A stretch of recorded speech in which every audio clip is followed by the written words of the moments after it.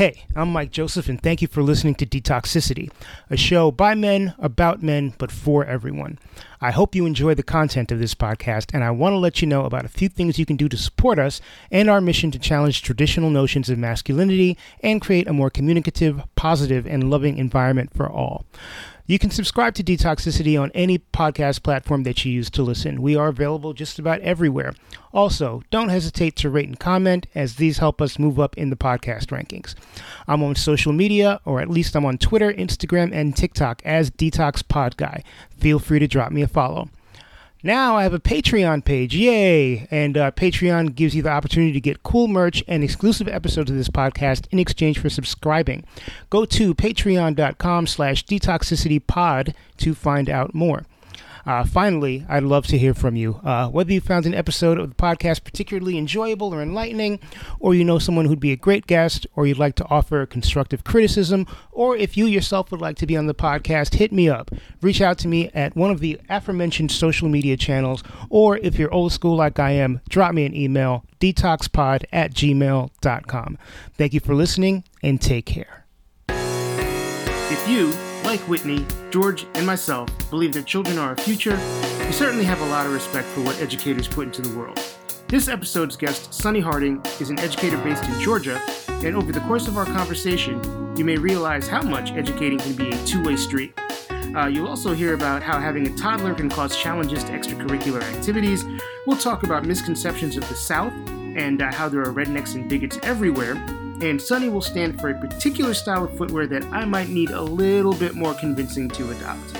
Listeners, please enjoy my conversation with Sonny Harding, teacher, drummer, hockey player, dad, lots of other stuff too.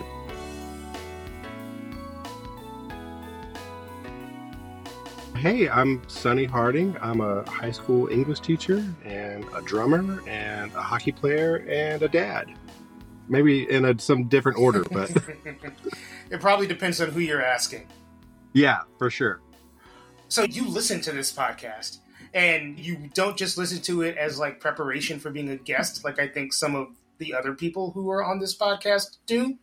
You were familiar with it before I was like, hey, would you be interested in being a guest on it? So I am curious if when I asked you, you had any reservations about being on it. Yeah, a lot of reservations. I mean, like listening to it, you've had some really smart, insightful people discussing the topics at hand, and I just didn't feel like that I had a whole lot to offer. I just kind of think that I'm another straight white guy without much to add to the conversation. What I appreciate about your podcast is that it puts voices that I don't hear all the time into my viewpoint so I can get some perspective. So I think the first time you invited me, I was like, nah, nothing to add. You guys are doing great. Well, one thing I've said, and I've said to you specifically, or at least said to you in a group setting, is that a lot of straight white guys say, there's enough of our voices out there. We don't need to be on another podcast. But the reality is that there are not a lot of straight white voices talking about this kind of stuff. And I do also think that for the straight white guys that are listening, hearing somebody who mirrors more of their experience is maybe helpful to them being able to own wherever it is they're coming from. So I kind of think back, what was it? Was it like 2021 where the pandemic shut everything down and then the Black Lives Matter movement popped up? And there was a lot of people who look and sound like me saying, I'm going to just sit back and listen.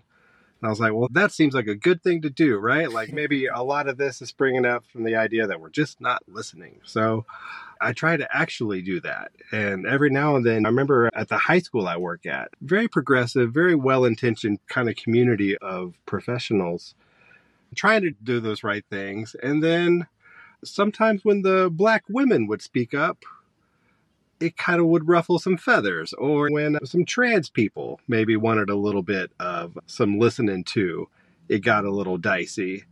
And it made me think, well, what are we really doing, guys? So I think that's where that comes from, is there's this momentum in society and culture to kind of progress things and get some more voices heard. And that was okay with me, being quiet and listening to those voices for a while. So you weren't one of those people who got uncomfortable when some of those voices made themselves heard in a way that maybe was a little bit more confrontational or a little bit more challenging than I think a lot of people might expect. Yeah, or sitting with the discomfort and letting it be uncomfortable. It's like, man, I don't know how I feel about that. So let me sit down and process it before I react or before I say something or before I put my straight white foot in my straight white mouth and just really think about it. And maybe I don't walk away from the whole thing completely changed or having my perspective changed entirely, or like I'm voting for a different person or sending my money elsewhere or something like that. But at least I listened to it. At least I heard it out. Right. And that I think is more than can be said for a lot of other people. It's certainly one thing to listen and then maybe a second thing to listen and then maybe confront your ways of thinking that might have contributed to oppression or people not being heard or whatever. And then a third thing to act on that. Yeah, I think a lot of people said they were ready for some difficult conversations. They when weren't the difficult conversations start.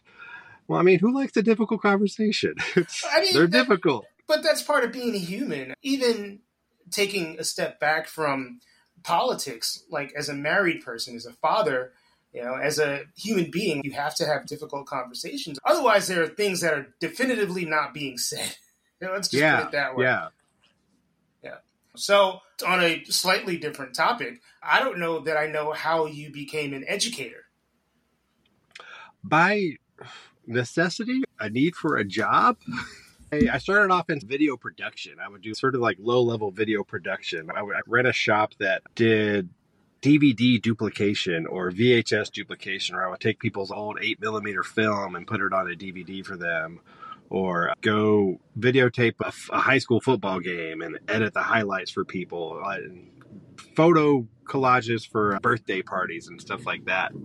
And every now and then I would do some bigger stuff like commercial shoots and things like that. But really, it didn't make me a whole lot of money. It wasn't really a living wage.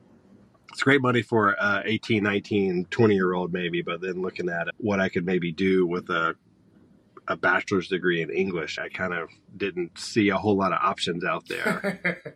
So I looked into teaching just because I needed an actual paycheck. And I know the general attitude is that teachers aren't paid enough. But when I went from making $10 an hour to making a first-year teacher salary, that was a big change for me.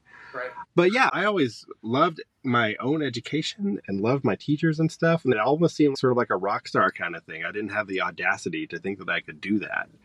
But when you're backed up against the wall with some bills and your future staring you down, you get a little more audacious, I guess. Huh. I mean, you still have to, your finances are struggling, you're looking at your bank account, and you're like, maybe I'll go into education, but there still has to be a training and further education piece behind that. Yeah, I went back to the same school that I got my bachelor's from, and I got an MAT, a master's in teaching, which it's kind of built for people who already have some college degree, maybe some English classes, but don't have an education degree. So that gives you your teacher certificate, and it gives you the classes and student teaching experience and stuff you need. So it was like a summer to summer program, really brutal, like grad school stuff. And then that got me my teaching job. And now that you are a full-fledged teacher, with, I assume, a few years of experience under your belt at least. Yeah, 15 now. Holy shit. All right. I've been at it. And you're not like, shit, maybe I should switch to another job. Especially with having a daughter, we're not financially strapped by any means, but it does really put into perspective your role as a provider, a breadwinner for the family. Teaching is a great career financially at certain stages. When I first started, I was probably making maybe just a little bit more than some of my peers who were just starting out in their own fields. But 15 years later, some of my friends who do other work for Google and stuff like that, seeing the kind of money that they make compared to what my salary is pretty devastating sometimes.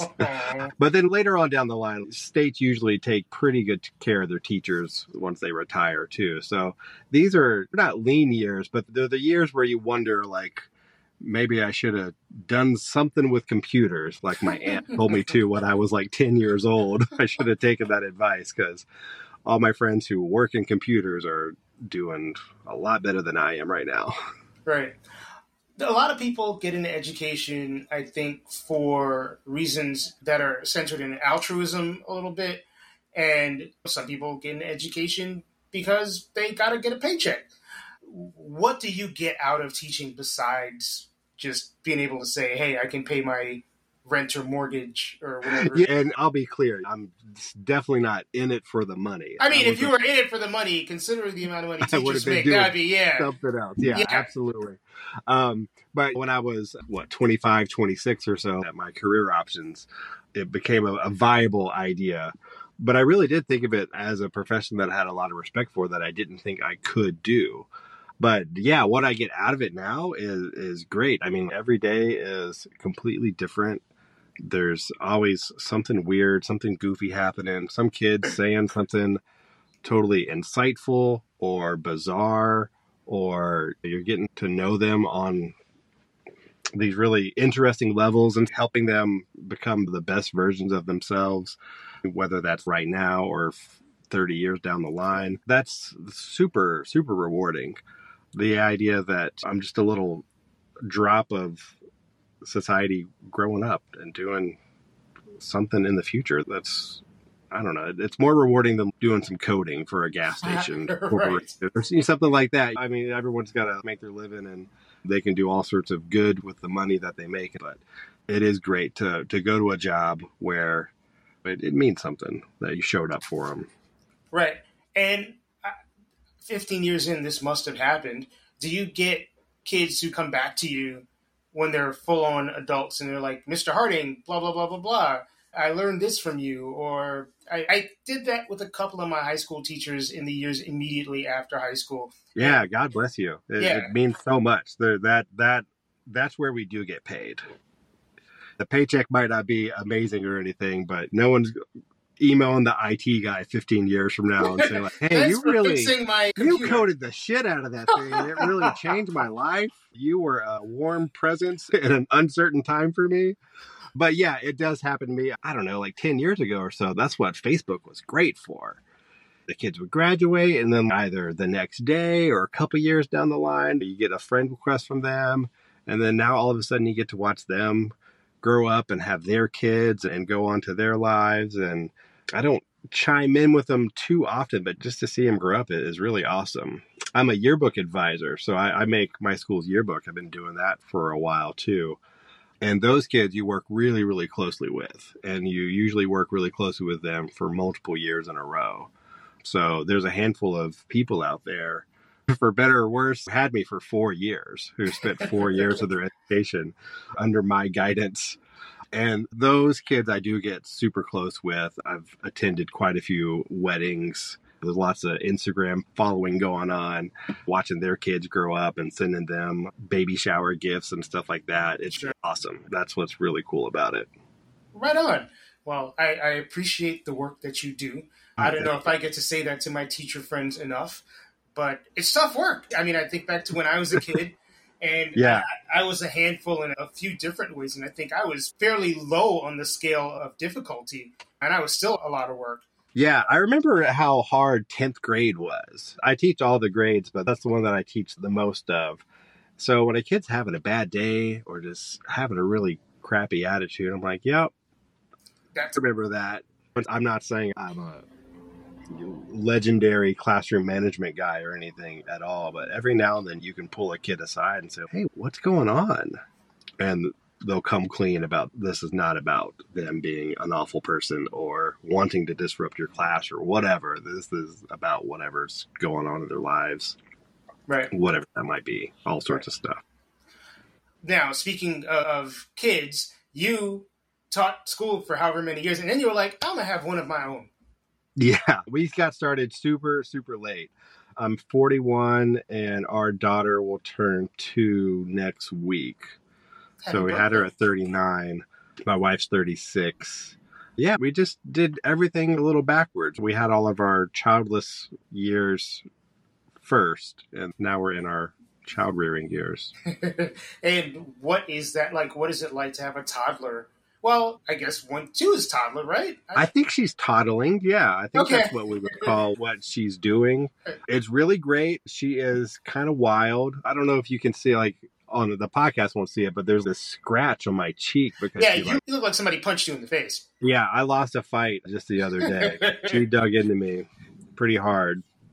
But it's been awesome. It's been super rewarding. It's tiring a little bit, Sure. but that was expected, right? I think that's kind of the common knowledge is that children are going to exhaust you. Yeah, and we've been lucky. We've been very lucky. She sleeps really well. She's more or less well behaved. But yeah, I think having her late made us much more patient. So we don't freak out and get all anxious and nervous about stuff. We kind of know that everything's going to be fine. But my back hurts more than That's it would. age. That's not a kid. Well, That's you that's being what I in your mean. 40s. But, like, yeah, I mean, imagine having this 20, 25-pound thing that needed to be picked up over and over and over again all day. Right. That's good work for a 25-year-old. It made me really think, like, oh, yeah, this is why you have a kid young. You're dumb, but you've got the back to handle it. Your core strength can. Yeah, can the take care core of it. strength is what it used to be. Oh man, shit! I had a question, and that question it left my brain. Actually, a few things I want to ask. One is you live in Georgia. Yeah. Now, if I remember correctly, you grew up in Georgia. Have you Yeah, ever my lived whole anywhere life. else? Okay. Yep. I gotta ask, what has having the lifelong Southern experience as someone who has not spent any significant time in the South, what is that like? I don't know what anything else is like. Sure. So I don't know. Let's see. Our tea is sweet. I'm familiar. Like, as a default, if you say I would like an iced tea, you're going to get a sweet tea. Right.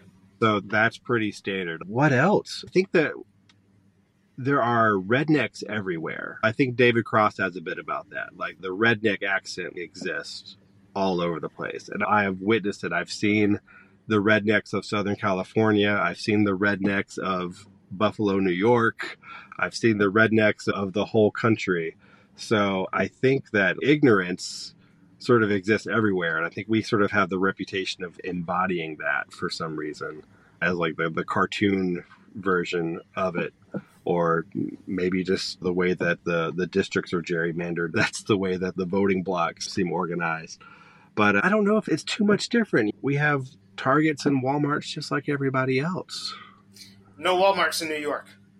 Well, certainly. And like my time in New York City, that was really eye-opening of like, oh, people live here. I've only been to New York as a tourist and with my band. And in those trips, see the people who live there, and they're not like Disney World employees. You're in the way of them getting to work, or you're in the way of them coming home from work. And it's like, wow, neato. You live in an apartment? What is that like? So I think that is probably a big difference. But we have Atlanta, too. I could have lived that whole life. So my upbringing was a very suburban Southern upbringing, too, which is different from what you experienced for sure. Yeah, and my stepdad's from Georgia, so it's not like I don't have close experience with people who are down south. I've been to Georgia, that whole thing. I think as I've gotten older, maybe my mental picture of Southern dudes, Southern people, but Southern dudes in particular, like they look like you. Mm-hmm. You're wearing a ball cap and you got a beard and you look like somebody that would be very at home with a guitar in your hand. I look like a Zac Brown fan.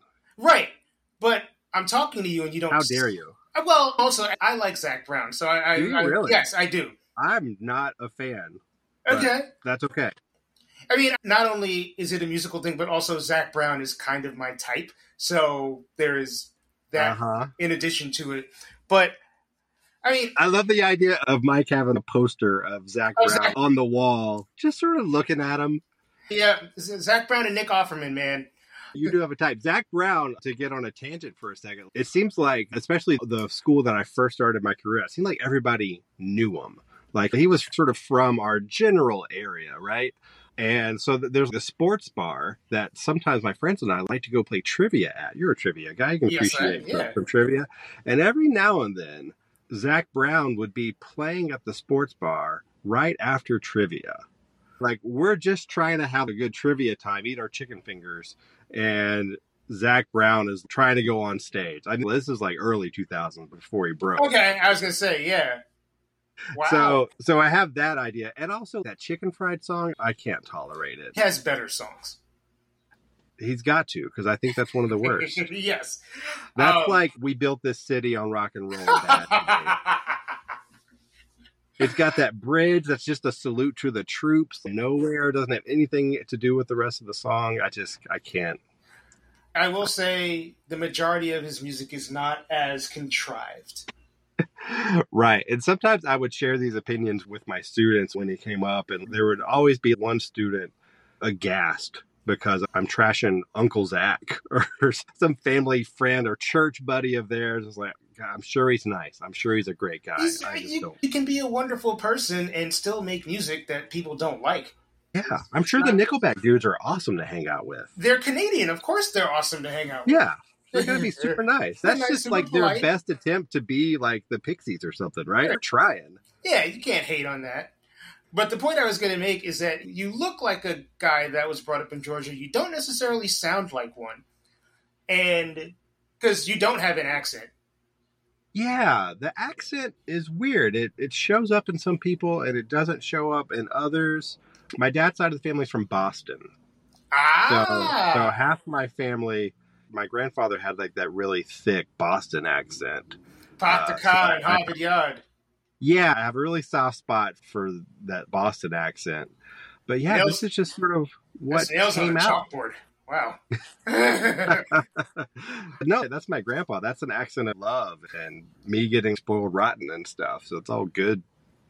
It's not the homophobia and racism right. that maybe Boston's known for in other circles. I mean, just all good stuff for me.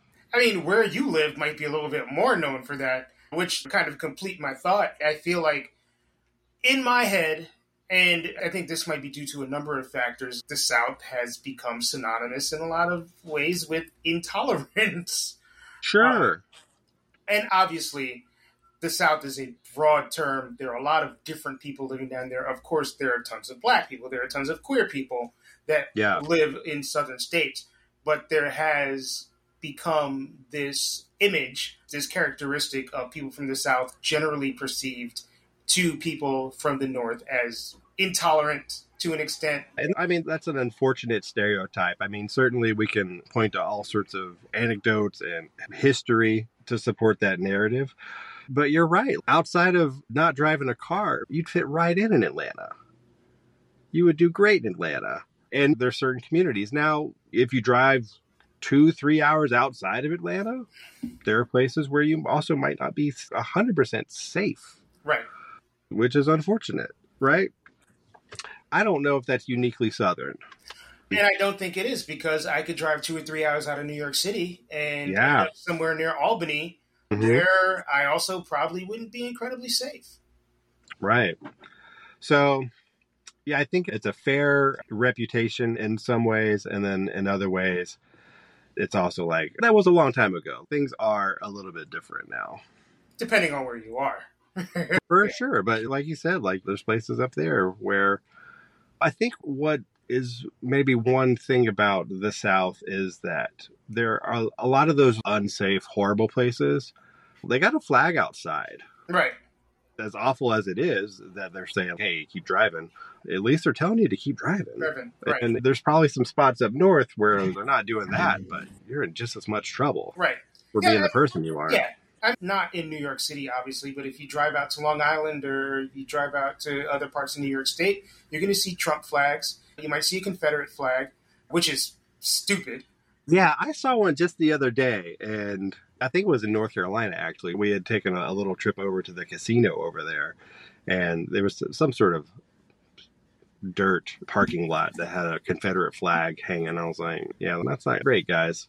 I mean, in North Carolina, there's, again, like an expectation. I saw one in Maine once, and I was like, Y'all are damn near Canada.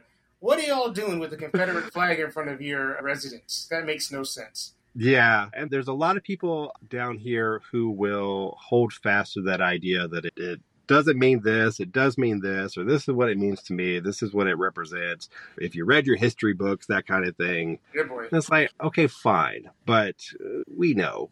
Right, exactly. It's a little bit of mental gymnastics on their part.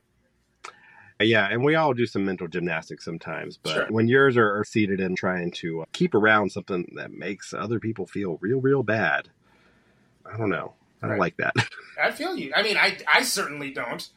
So, in addition to being an educator, you are also a musician, and you mentioned hockey, which is not something that I think has been brought up in conversation with us on many occasions. Mainly, probably because I'm not really a hockey fan. Yeah. But is that something you've done for a long time? No, it's something that I've sort of always been into. Again, my dad's from Boston, so I kind of grew up watching the sport in my grandma's lap. When they moved down to Georgia when my dad was a kid. But you remember the old satellite dishes that would be out in people's backyards or front yards? They had one of those just so my grandma could watch the Bruins games. Okay. Ours was on the roof, but I get you. Oh, no, these are the big boys. Like, you had to get sort of like a concrete post in the ground to handle this thing. Yeah, my grandparents had this big guy in their backyard just so my grandmother could watch the Bruins games. So I grew up watching the Bruins play hockey in my grandma's lap. And talking about a sport of privilege and stuff, hockey's really expensive. Yeah. And down in Georgia, not a lot of places to play either. So growing up, I'd have a hockey stick and some rollerblades and a tennis ball and some friends in the neighborhood who would sort of humor me in the cul-de-sac and play. And that was about it.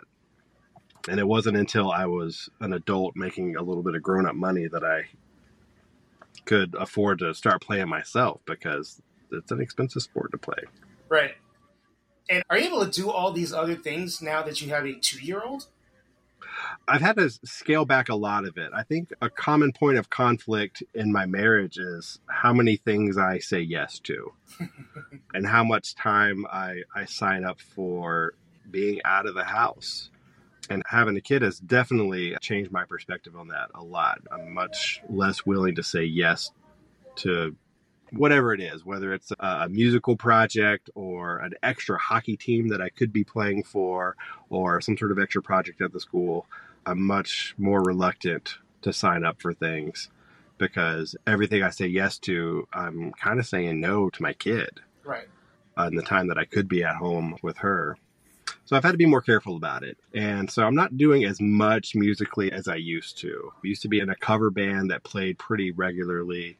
Used to always have some sort of a project going. We do a lot of goofy, gimmicky bands. We have a band that only does TV theme songs. We have a band that only plays songs about the movie Home Alone. We have like a half a dozen other really stupid ideas always sort of percolating around. And now that I have a kid, it's, do I want to go home and play with my kid? Or do I want to do an EP of covers of the Judge songs in like a punk rock style? Well, I want both, but I'm going to go play with my kid. Right. I mean, there's only 24 hours in a day. Yeah. Now that summer vacation's coming around, again, my daughter's a real good sleeper. Like, it might be 9:30, 10:30 before she wakes up. Today she slept until noon because she's kind of sick, so she's getting her sleep in. I was about to say, can I be too? I want to sleep until I know, noon. right? But lately, I'll get up early and I'll leave the house. I'll wake up at my usual wake-up time, like around 6 or so, and then I'll head over to a place and eat a bagel and get some writing done. And then I'll be home before my daughter's awake, and I'll feel that I got some sort of creative outlet. So that's been really helpful for me. That's been really, I don't know, healthy for me, I think, is that a lot of the creative satisfaction that I used to get out of playing some music, I don't get as much of that anymore, but I've been able to get some writing done, which I think is good for me. And I'm sure that as your daughter gets older, I don't know. I don't have kids, so this is all foreign for me. I don't know if you'll have less free time or more free time. Yeah, I work with a guy who also, we do some writing together and stuff, and his kids are high school age. And his daughter is one of my best students, actually. And it seems once they grow up, you do get some more time. Once they're a little more independent and you don't have to watch them all the time, Right. you can leave the house without feeling bad about it, that kind of thing. Right. Yeah, I'm thinking about some people we know who have kids and they're like, oh, baseball game, football game, track meet, blah, blah, blah, this other thing. And the amount of free time feels super compromised. Yeah, and that wasn't my experience growing up at all. I played soccer when I was a little kid, and then when I was 10, my mom and dad had twins. They had a boy and a girl, so I had a little brother and a little sister.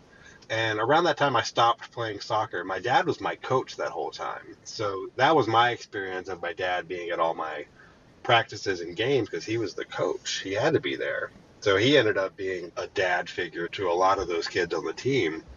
But then after I stopped doing that, I didn't have all those extracurricular activities. And I see a lot of my students doing the same thing. They have band practice or theater rehearsals or sports practices all day, every day after school.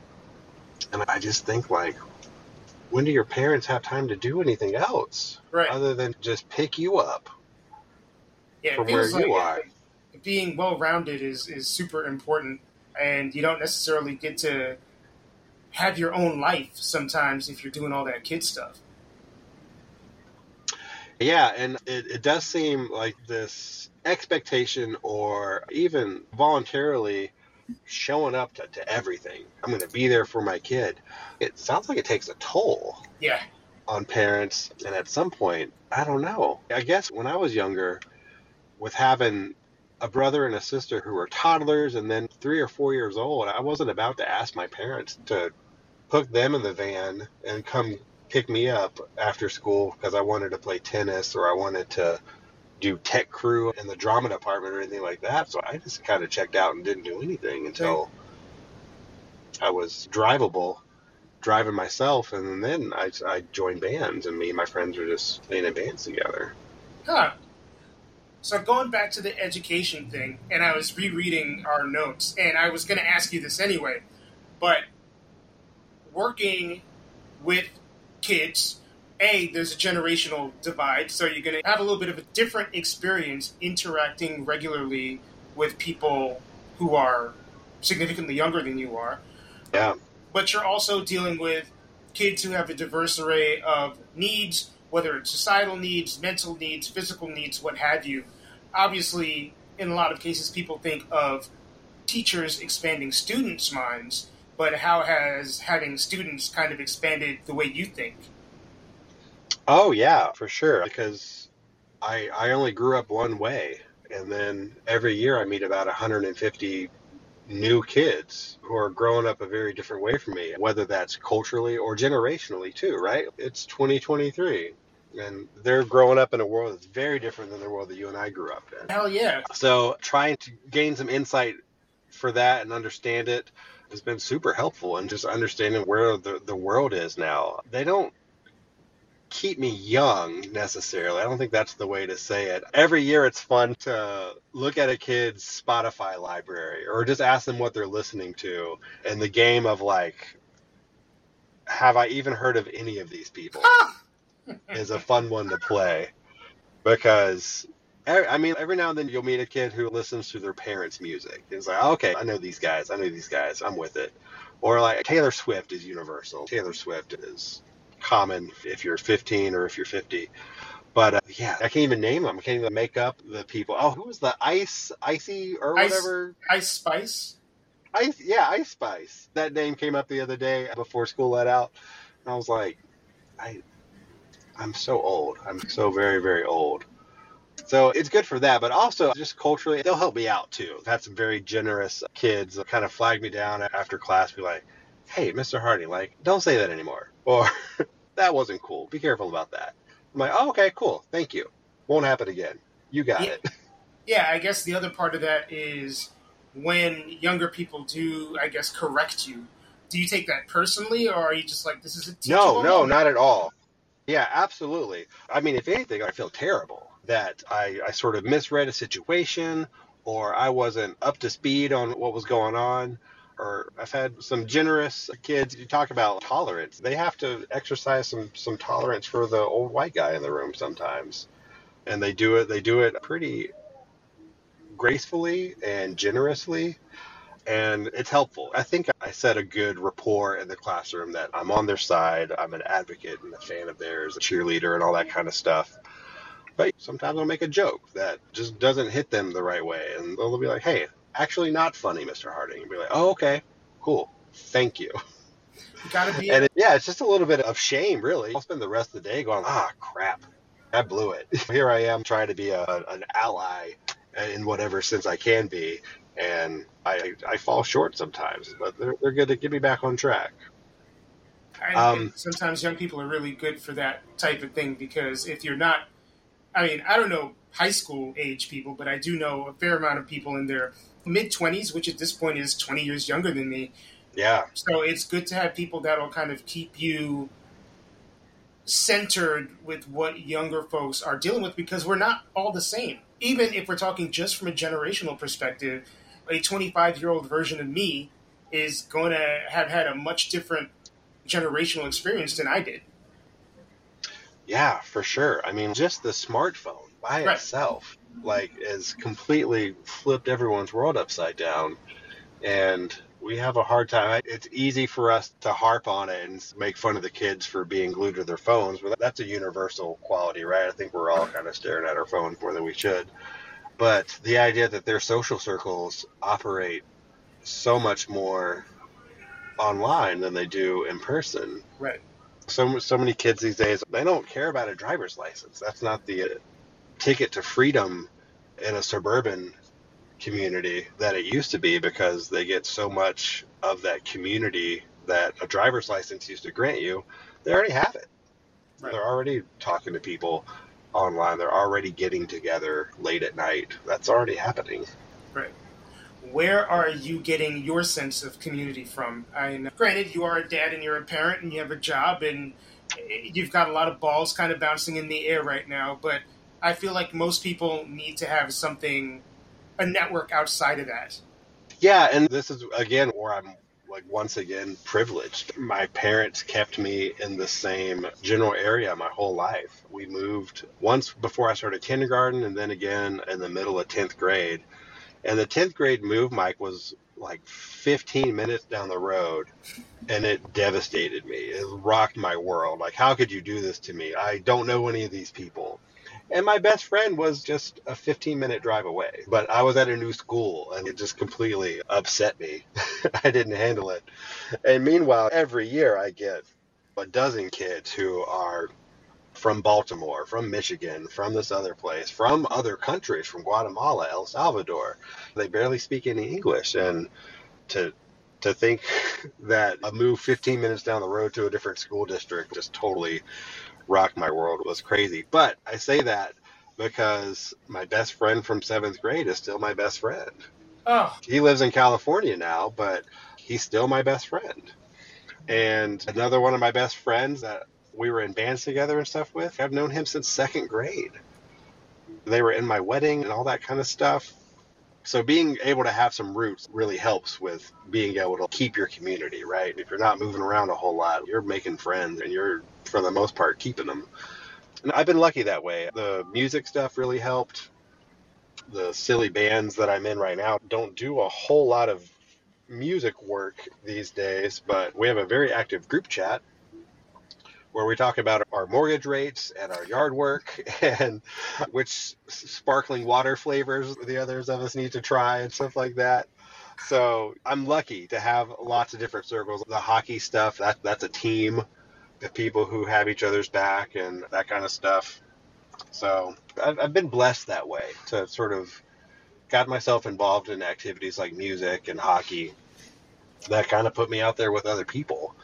And I think as we get older, we have to manufacture those reasons to hang out with each other. We have to have concrete things. I know you've shared some struggles with this too. It's why can't we just hang out? Well, hanging out's great, but we're busy. We're old, and some of us have kids and stuff. And finding time with my friends that are also parents is so hard. That stuff you have to get on the calendar a month in advance. Right. The bass player in my band and I were just chatting about going to see that Oppenheimer movie. He's like, yeah, you get tickets, we'll go on this date. It's over a month away. Right. But we have to plan that far in advance because that's sitters or getting the wives involved, and there's a lot of travel arrangements and stuff. So we kind of have to plan in advance and also sign ourselves up for things. Book club, hockey, music, whatever it is, we got to have a reason to get together. But once we are together, then it becomes what we're looking for when we hang out with other people, that regenerative feeling of being around others. That's a wonderful feeling. I mean, I certainly am a big fan of that. I'm curious, between drumming and hockey, do you just have the need to do super physical stuff? I don't know. I mean, I like hockey because I sort of fell into it as a kid, liking it. Drumming, as weird as it sounds, I'm a shy person. You're a teacher. Yeah, that's true. But again, like I said, it was a reason that I didn't think that I could teach. I was certain that I was too shy to be a teacher. The idea of standing in front of 30 people and performing in some way like that really terrified me. But things change when there's a paycheck on the line. You do sort of drum up the courage to speak in front of people. I'm still real bad with a microphone. Like, if you amplify my voice in any way, I get very, very nervous and uncomfortable. You do realize we're recording this and people are going to be listening to it. I know, which is why I told you no first, Mike. Well, now I'm even more touched that you said yes. But yeah, I was wondering, I was trying to place those things in like a parallel line. Yeah, finding the common ground. Yeah, right. I don't know. There is definitely the teamwork vibe of playing music and being on a hockey team. I really appreciate. Hockey is a lot... I guess it's kind of like basketball in that it's a team sport. Maybe more about basketball than I do, but in hockey, one guy can't save the whole team. It really is a team effort, and anything that makes one person look good is actually the result of 6 people all at the same time looking good, right, and helping each other out. And the same thing I think goes with music too. I've often described myself as the weakest link of every band I've ever been in. I'm probably the most okay drummer out there that has music out on Spotify and streaming services that sold records and stuff. Pretty basic level drummer at that level. You're being unnecessarily self-effacing. Well, I mean, I've also been lucky to have put myself into friendships with some super, super talented people. And it's kind of like the poker adage of, if you look around the room and can't find the sucker, then that's you. And at a band practice, I'll look around and say, all right, who's the worst guy? Oh, it's me. And it's fine. I've certainly earned my spot there, but I don't know if I've earned my spot there by just being the best drummer. I think I'm a nice person who can also play the drums, and sometimes that's what people need. That's what people are looking for.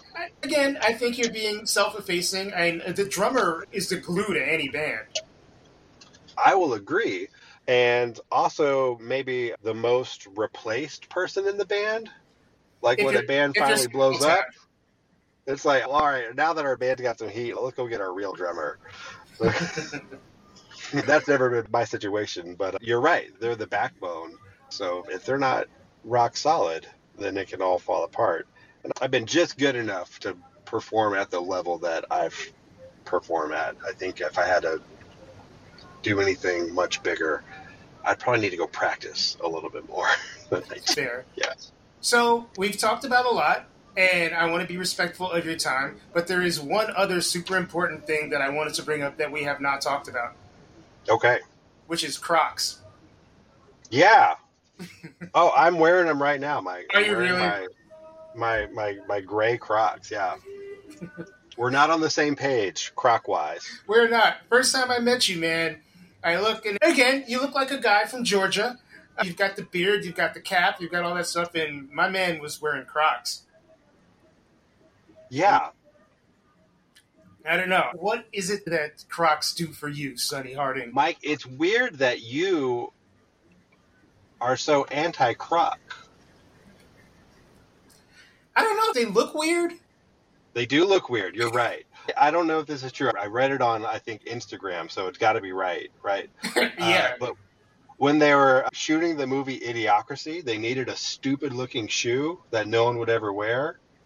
And this was before Crocs blew up, and they chose Crocs. And everybody's wearing Crocs in the future where everybody's an idiot, right?